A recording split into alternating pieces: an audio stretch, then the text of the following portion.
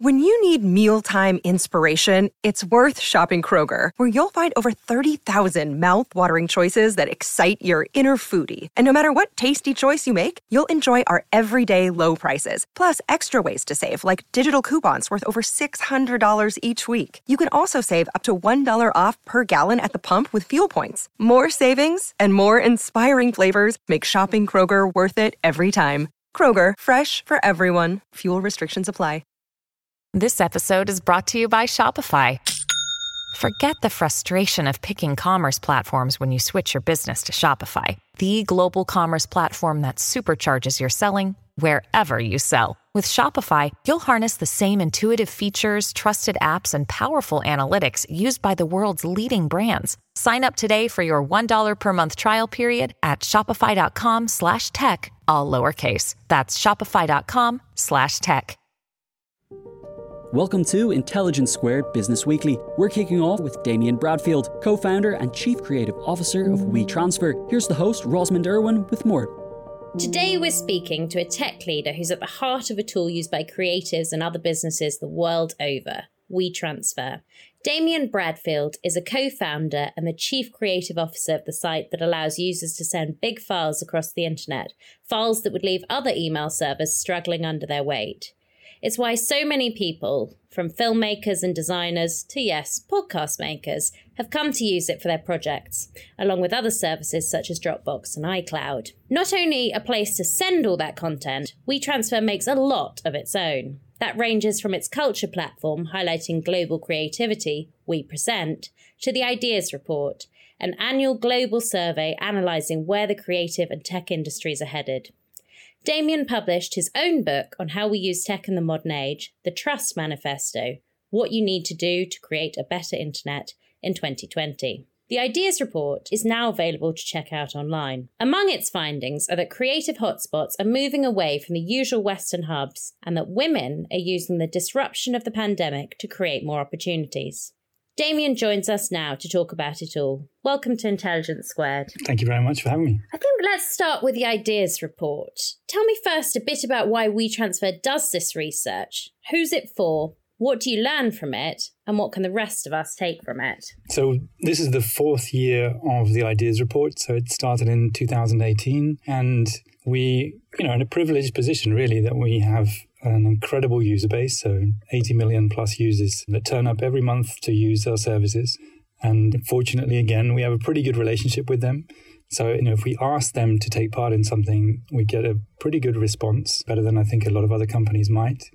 And, over the years, we would ask them, what they were feeling or what they were experiencing or what work was exciting or what was really motivating them.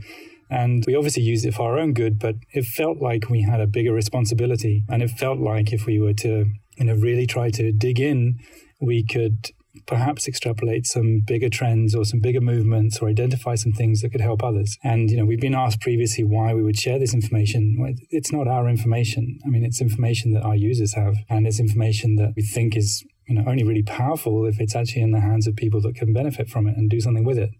So it's been a long project. I mean, in 2018, it felt quite surface level. 2020 was obviously nearly all about COVID. Unfortunately, we're not quite through that phase yet, but in 2021, we tried to avoid it.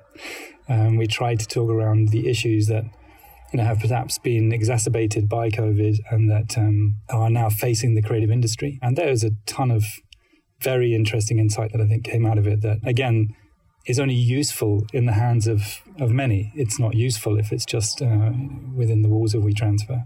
So, most companies use market research to benefit themselves effectively. It gains them a competitive advantage. But like you say, people are quite puzzled why you'd share this when it is quite that helpful and quite that insightful and also such a big survey.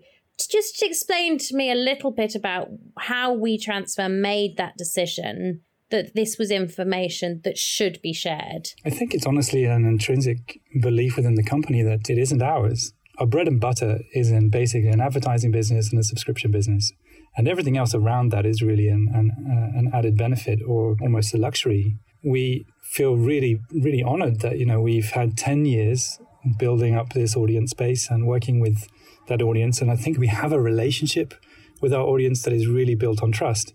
And I think if you understand, what a trusting relationship feels like, maybe some people that are asking those questions may not understand what a trusting relationship is, but it's one where there's a certain degree of honesty and unconditional giving or mutual respect. And I feel really proud that that's the culture that the company has adopted over time. And I really believe that our user base really respects us for it. It's their insight at the end of the day, and all we do really is package it up and present it back. The design, we spend a long time on trying to make it look decent. That's something that, WeTransfer always spend a lot of time and money against. But the thing I love about it is that it's that information that we have a right to and an access to information that is really powerful in the hands of many, as I said previously. So, what I'm really excited about is if I take some of the insights, particularly around Gen Z, which, I've struggled with personally to try to understand. I'm not Gen Z, clearly. I'm a different generation. But I think if I look at some of the issues that we have within the company, and I hear from friends and other people with a strong Gen Z workforce, I found it quite difficult to understand what it was that they were looking for, what's motivating them in the workplace, and why have we been talking about for some time this great resignation, which I'm sure everyone is sick and tired of hearing about. But, what is it at the root cause that's making people feel as if they have to move or want to move or don't want to stick around in one place? And I really think that some of the work that we did in the ideas report, once we share it, can add weight to another piece of research that somebody else might be gathering at the same time. And those compounded really can help us identify some of the bigger sociological issues that I think are facing us right now. So let's look at the findings of the report. You mentioned the findings around Gen Z. So let's start there. What is it that the report found in terms of what that young generation wants? Flexibility. So I think the number one word that any corporation needs to understand and really embrace today is flexibility. And we've seen that our user base was particularly motivated by change and by flexibility, by being able to move and have different stimulus. And it's hardly unusual, is it? I don't know if your kids are very young, but mine are teenagers. And, their attention span is very short. They are fed information at an incredible pace. And all the technology and media that they're absorbing today is at such a pace that they are consuming so much that their attention spans, I think, are shorter than mine or our generation. If that's the case with regards to social media and the way that they absorb media and talk to their friends, then surely it will probably be the same when it comes to work and the stimulus that they require from a job. And I also think that the market that's been created, particularly over the last 2 or 3 years, around cryptocurrencies and NFTs, e-commerce platforms that you can create yourself where you can earn income on the side, I think is also a major contributor to it. Because my first job, I earned £16,500 a year as a crappy account manager in an advertising agency. If I could have supplemented that income by trading some NFTs and building a website and selling T-shirts on the side, I would have absolutely have done it. And it would have helped me massively. I mean, you've got to pay off student debts and student loans and stuff. I think that is what we're seeing today, that employers need to understand that flexibility that's required by somebody that's a Gen Z and embrace it, as opposed to trying to control and almost smother young employees into the somewhat old school employment terms of 5 days a week, 70 hours a week, whatever it might have been in the past. I don't think that's appealing to anybody today that's in their 20s and has access to income from many other revenue streams. There's a more negative side to this too that the report looks at, which is the stress and mental health issues amongst that generation. What did you find out there? Well, I mean, again, it's unsurprising, unfortunately, and it's all been exacerbated, particularly the last couple of years. If I was going through COVID and being locked down and earning £16,500 as I did when I first started out, sitting on the end of my bed every day, locked up at home, I would have also had some mental health issues. I can't say that I would have dealt with it particularly well. So I don't think it's particularly surprising. I also think, again, this is where the research that we did, compounded with other research that's happening, and at the moment I'm referencing a Morgan Stanley document and a project we've been talking to Ruby Wax about, was understanding that there is suddenly a definitive conclusion that climate change is real. That felt like in the last year it was definitive. And understanding that if you're 20 and there's little that you can do on your own about it, and then being locked up in your room and then doing a job that you wish that you were perhaps not doing, or thinking, if I only sold more NFTs or sold more T-shirts on my Squarespace site, I could earn more money than I'm doing right now. What on earth am I doing? I don't think it's a surprise in the slightest that there are mental health concerns, mental health issues greater than we've ever seen before. And I think if you understand depression, the number one driver of depression is a lack of control. And I think that has been never more pertinent for any of us, to be frank, but particularly for a younger generation that somewhat are not to blame for the issue, right? And you mentioned climate change there. What do they want companies to do, and companies particularly that they work for, with regards to addressing climate change? So, I mean, everybody is asking for companies to step up. So the Ideas Report is one piece of research that we've recently done. The Materiality Report is another piece of research we've just concluded. And that was between our employees and shareholders and our partners. And it's across the board. Climate change, sustainability is the number one thing that they demand us as a company to be responsible for and to try and find solutions for. And diversity and equality is the second. This is something that the tech industry has not been particularly good at in embracing a diverse working culture. I'm quite proud to say that we're pretty much 50-50 female-male across the organization. And certainly through We Present, we try very hard to make sure that our work, the partnerships, projects we do is very much representative of every continent on the planet throughout the year and of every sexuality. That's the second biggest demand. And I say demand because I really think it is an absolute mandate that as a company, you need to be talking about these things, being transparent about them. And perhaps that's something else that is a big stimulus for us with the Ideas Report is there is a real demand for transparency today. Companies, individuals are required almost to be as transparent as possible.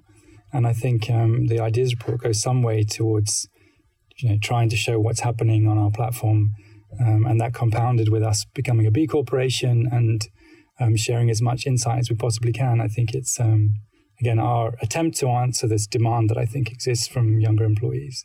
There are other findings in this report. There's a very bold claim that creativity is dying in the West, and basically the creativity is now coming from emerging markets. What did you find out around that?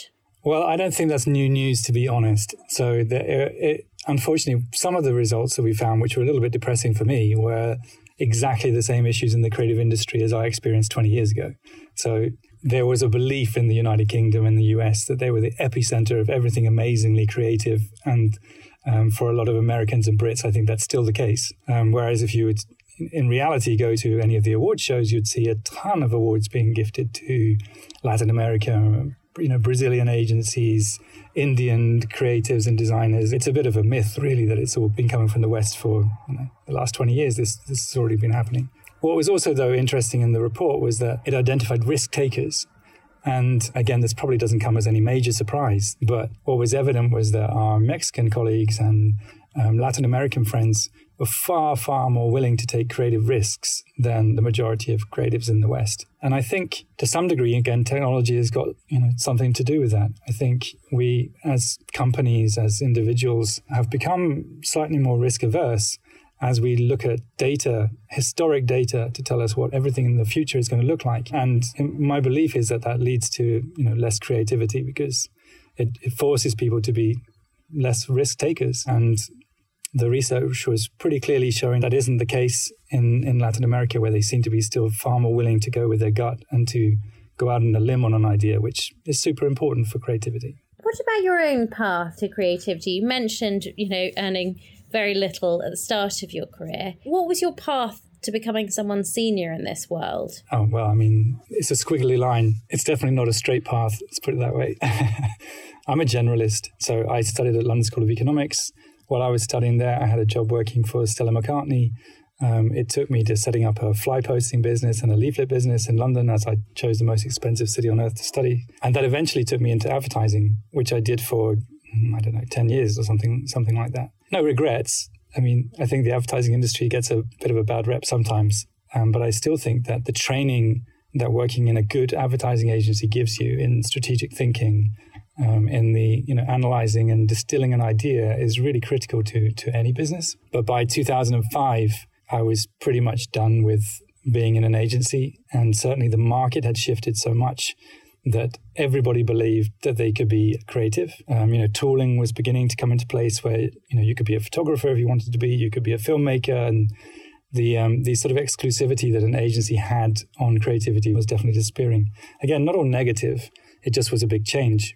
So my path took me to setting up another venture studio, which at the time was relatively novel, but today there must be a gazillion venture studios out there. And what we wanted to do was basically create different tools and products that we thought would be relevant to the creative community. One of them was called Artists and Algorists, which was a very early NFT play. Way too early. No one was interested.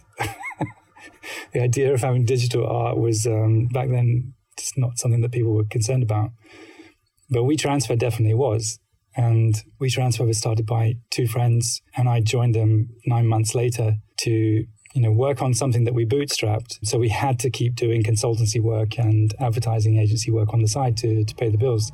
So I only really left the agency world in about 2018, once we fully committed to just focusing on WeTransfer. And I still think I sort of play an agency role even in the business we have today. We have a ton of creative people we hire. We are very much focused on trying to make sure that, we tell interesting stories around our audience and try to make sure that we are using the same sort of tactics that I learned early in my career to have a conversation with people. And that's the most that you can ask for anyone today, is to simply have a conversation. More than that, I think, is really beyond most brands' stretch. And what made you want to write a book about the internet? Well, back in 2015, that's when I started it. I mean, you probably know this too. The publishing world is not very fast moving. It's extraordinarily slow compared with either of our businesses, I think. Yeah. Yeah, no, I mean, in hindsight, I don't know if it was the smartest idea or use of my time ever. And by the time I'd actually got the book published, a lot of what I'd written I felt was already very commonplace and well understood. But in 2015, when I started it, that was Cambridge Analytica. And, I was deeply disillusioned with the state of the internet.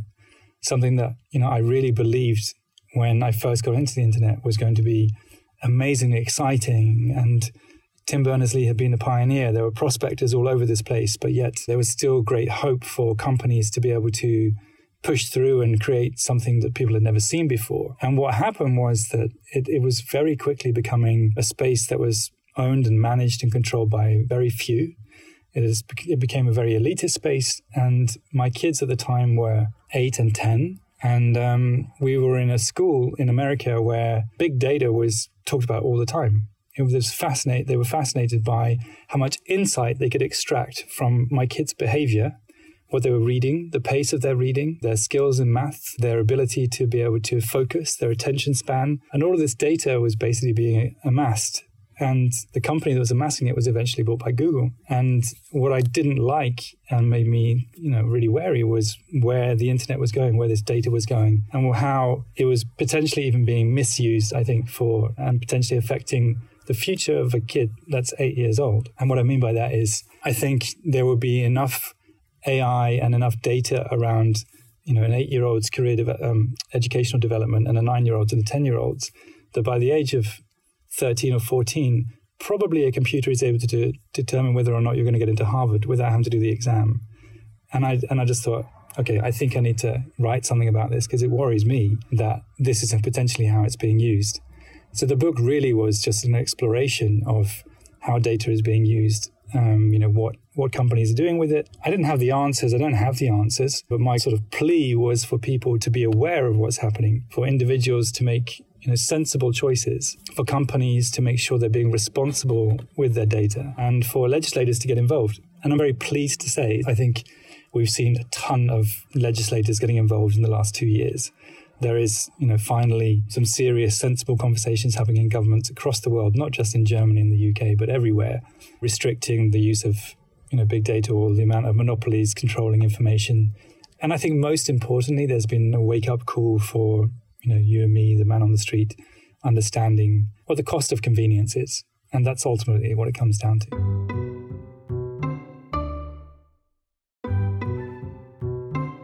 Were you to write this book now, how much do you think this problem is being addressed? I mean, you say the conversations are happening, but do we know what the actual solutions are to this problem? I mean, we still feel at a point where this is a worry still. Well, I think the fascinating thing right now is if I look at the Web 3.0 space and NFTs, the exact same thing is happening as happened 25 years ago with the internet. So the goalpost just moved again. And that's where I think it's really interesting. Probably by the time government and legislation have got Web 2.0 fixed, everyone basically will be prospecting and mining Web 3.0, and the government is going to have to get their head around that. Blockchain, cryptocurrencies, the death of fiat currency, whatever the topics are that they're going to have to try and deal with. In a decentralized, incredibly private and encrypted space, I think it's going to be a real challenge. Isn't part of the problem there that, you rightly point out that legislators always seem to be fixing the previous problem? Isn't part of the problem that we don't have enough people who are specialised in the tech sector in politics, working in the world of legislation yet? That used to be the case. If you look at the US now, Tim Wu is now advising. So I think it's changed, and I would like to think if they understood and understand that they need to have somebody like Tim Wu in place, I can't imagine for a second that they're not already thinking about Web 3.0 and what the impact will be on society. And this is always a difficult question, right? I think, can you intervene without killing it? And I do think there's a real healthiness to the development of a new space. I think it needs to exist. I'd love to see the gentrification happen in Web 2.0, but it's quite likely that, as with most cityscapes, we'd only gentrify the old once we've already erected the new.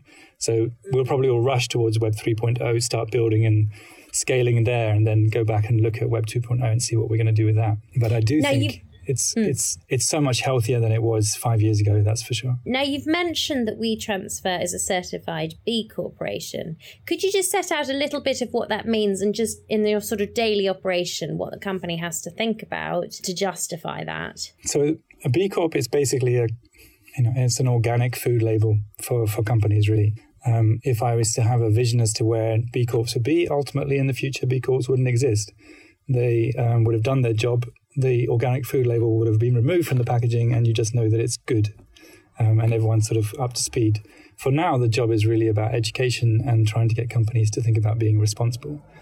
So for us, it wasn't a huge leap, because from day one, we gave away 30% of our media to support up-and-coming artists and projects. We'd spent a lot of time with Martha Lane Fox she had an organization then called .Everyone, that was really trying to lead with regards to responsible technology. So we were already doing a lot around transparency and governance and trying to make sure that we were acting responsibly. But as any business that wants to get into becoming a B Corp, you need to think about diversity, you need to think about sustainability, you need to think about your partners, the employee base that you have. And really, it's anything to do with just being a good citizen, but putting on that good citizen hat as a business as opposed to as an individual. One of the issues that WeTransfer has looked at is gun reform. And that, to me, feels quite bold, given that, obviously, in the UK, that's not a controversial issue to be, sort of something that's quite settled in people's minds. But it certainly is not that way in the US. Has that created any problems for the company or any difficulties? No, not in the slightest. On the contrary. I mean, it wasn't something we went into lightly, but I was living in the US at the time of the Parkland shootings with both my kids in school. And, we were already struggling with the idea that an 8-year-old and a 10-year-old had to have lockdown drills. I'd never experienced anything like that in my life. And I really despised, actually, the idea that my kids would have to even understand what that was. So when the Parkland shootings happened, we just felt like we should do something. And again, going back to our audience and the media that we have huge reach. And we just felt that at that moment, we had to really do something with it. So some serendipity happened. A friend of mine was working on the March for Their Lives. They were going to Washington.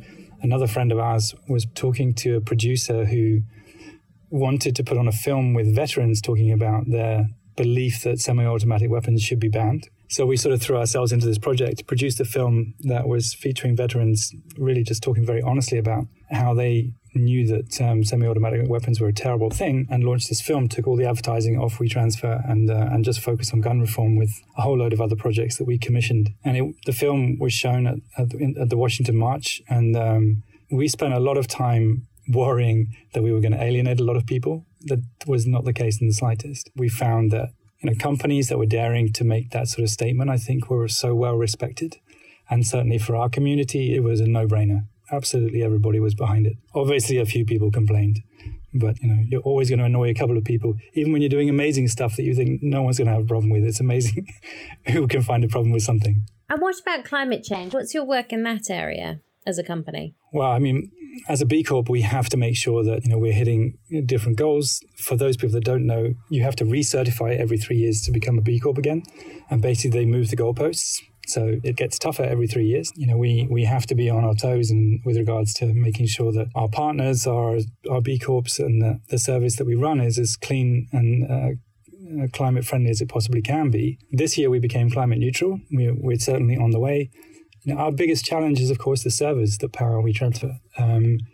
Our service is powered by AWS, so Amazon runs the back end of WeTransfer. They have servers all over the world. Everybody wants fast, so we have to have servers in different countries. Different countries have different policy, and some of them are greener than others. And our mission really is to work with AWS constantly, and it's a constant conversation, to lobby them to provide us with as much green energy as they possibly can, to provide us with as much insight as they possibly can. And our goal for next year is to really make sure that we're telling our users exactly what their usage looks like. So we're building a carbon calculator. They'll be able to see exactly what it means to upload a file, what you're using in terms of how many grams of CO2 you're emitting, and what you can do about it. Because the most interesting thing around the digital carbon emission space is that most people are not even thinking about it. You talk about climate change, we're thinking cars, planes. Perhaps we're thinking about diesel motors and engineering, but the idea that you sitting behind a Netflix show on a 60-inch TV in HD is emitting 500 grams of carbon an hour, it's not on anyone's radar at all. And I don't want to ruin anyone's fun, but if you understood that the difference between watching something in SD and HD is half the carbon emissions, you wouldn't even notice the difference on your TV. Just switch it to SD. One of the things I thought was interesting from a pandemic emissions point of view is you might have thought, as a non-expert, that emissions would have fallen drastically during the pandemic because we all sat at home. And actually, they didn't fall that dramatically at all. And perhaps that's part of this. For sure. Everything moved. I mean, unfortunately, there are too many of us on this planet. I'm not saying that we should remove any. But if everybody suddenly switches from regular milk to soya, it creates another problem. If everybody moves from the highways to being behind a super high retina display, it creates another problem. So unfortunately, with so many of us, we just have to be much more moderate in everything that we do and be very cognizant of what it is that we're doing. Because to suddenly have a household of 4 people, working and studying from home, or sitting behind screens, of course it's going to do something to the servers. But most people are not conscious, I think, of the impact of the internet or computers yet. WeTransfer has had some really interesting partnerships with artists and organisations. Bjork, John Legend, the Nelson Mandela Foundation, the UN Development Programme even. What do you get out of those programmes? And what do they get in return? Oh, I mean, we get a huge satisfaction. If I think of it personally, I mean, we've worked with some of the greatest artists in the world. You mentioned a few, but Bernardine Evaristo, Jarvis Cocker, Riz Ahmed, Maria Abramovich. I mean, we've done some amazing work. And this year in particular has been a really exciting year. We did a fantastic project with Marina Abramovich, honestly, one of the greatest living legends in the art world, but also a really nice person, really interesting, fascinating, still energized individual. And I think it's amazing that we have built a platform that on the face of it is a file sharing business, but in its core is so much more than that. And that these artists actually recognize that and want to work with us to get exposure. Working with someone like Riz or with Marina or John Legend, they come to us because there is no other platform on the planet that has the same sort of real estate that we have, that we can gift to an artist or a project to give it visibility. There literally isn't another one. Even the Sunday Times, your front sheet, of the Sunday Times is made up of lots of blocks and lots of text. WeTransfer is one visual, and it fills up the whole screen, and it belongs to somebody else. It's totally unique. What do you think is behind the success of the company overall? Why is it, my go-to, and I'm sure so many people listening, go-to in terms of transferring files? I mean, I think there are so many reasons for it, but I think it's, in all honesty, the people that loved us in the beginning and the people that still love us today, I think love us for the simplicity of the platform and for its non-obtrusiveness. We really try very hard to be human. So you don't get spammed with 1,000 emails from WeTransfer unless you're sending files up and down all day long, but that's your own fault. But in general, from us, we try to treat it, as I said earlier on, like a conversation or a relationship. So, we're there when you need us. We try to make the experience as beautiful as we possibly can when you're there. And then I think there's nothing nicer in life than a surprise. and I don't mean surprise me with a gift on my birthday, because every company knows your birthday. And of course, they're going to send you that stupid email on your birthday offering you 10% off something. But to genuinely give you a surprise when you turn up and you use a service and you say, oh my God, is that Jarvis Cocker on WeTransfer? That's funny. And then you go off on a rabbit hole of something that's really well written and well produced and engaging and enlightening. I think that's one of the greatest things that anybody can do. And most tech companies, certainly very early days, treated everybody as users and not as humans, not as individuals. And therefore, I think they had no real intention of building a relationship. They just had an intention of generating revenue. And in terms of the actual ethos of the company, was that built in right from the beginning? Yeah, it was a design-driven business. And from the get-go, there were beautiful big images in the background. And in the very early days, all the images in the background clicked out to the artist's website themselves. So it was even more altruistic than it is today. It was generally about you discovering somebody and then going and finding out more about them. And we would, give it away or sell it to those individuals. But yeah, in 2009, again, when the website, first launched, you've got to remember Minecraft had pretty much just launched. Gmail was in beta. Michael Jackson had just died. Obama had just come into power. It was really a different space. And what I think is really interesting, particularly looking at the NFT space right now, we came in and our biggest competitors were a lot of the companies that were really busy doing piracy, rapid share, mega upload. And then there was BitTorrent. And BitTorrent was, the crypto kid of the early 2000s that no one really understood. And today it's exactly the same thing happening in Web 3.0. It all looks and feels like BitTorrent, which, people didn't understand. So I think there's a phenomenal opportunity coming up for companies, people, individuals to come in and help make this more accessible, to break it down. So that, Naldo, my partner, who, was in the business in the beginning, always said that it was built for his mum and dad. And they could use it, and they needed no, manual to describe how you needed to send something through WeTransfer. It was just dead easy. Talk to me a bit about WePresent. Where did that idea come from?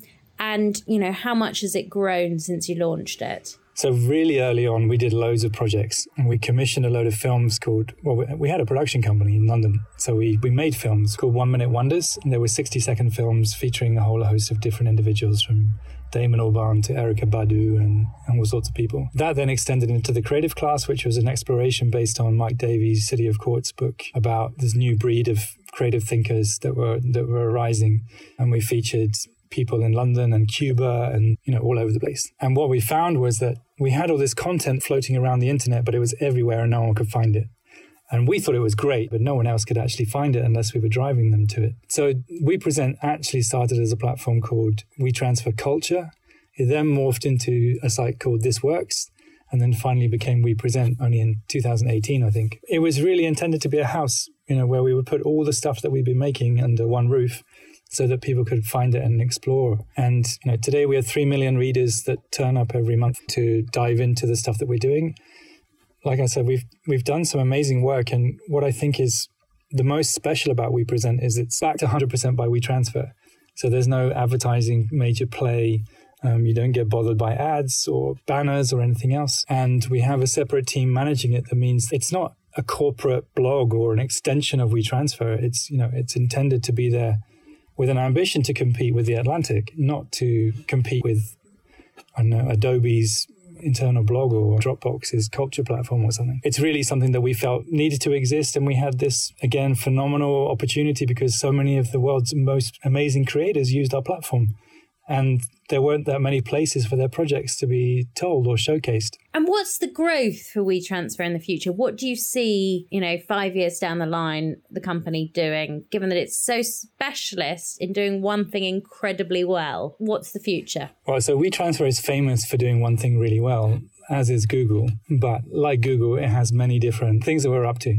So WeTransfer is the historically famous tool that everyone used for file sharing, but we also have Collect, which is a mobile app for rich media mood boards. Paste is a beautiful presentation tool, very sexy equivalent of Keynote. Paper is #1 drawing app, most downloaded drawing app on the App Store. So if your kids may be getting near the age where they'll be able to doodle and sketch, Paper is a beautiful tool. And with WeTransfer, we've recently been building out a multitude of different features that will take it from just being about file sharing into more of the collaboration space.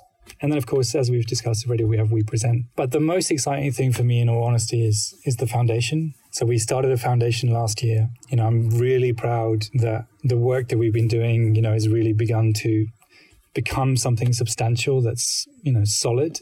And in the beginning, we were doing projects and giving away money and media, but it would always come out of marketing.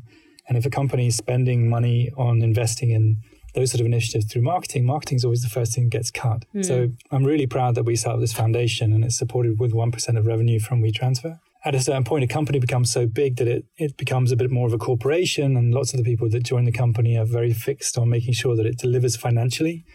I love having the foundation as a hook because I'm equally motivated that it works financially because I can really do something good with that money. And in 2022, we will start our first grants program. We're supporting young artists through Europe. We've just closed a massive 6-month research project, really trying to find out who needs it most, which sectors, which areas of Europe really need the money most. And next year, we'll start handing out grants and an awards program. And as long as WeTransfer continues to do well financially, we can really start to make an impact, and particularly because of COVID, an awful lot of the industry got badly cut. Thank you very much, Damien. Pleasure. Thank you very much for having me. The Ideas Report from WeTransfer and Damien Bradfield is available to view at wetransfer.com. You've been listening to Intelligence Squared Business Weekly. I'm Rosamund Irwin, and thanks for listening.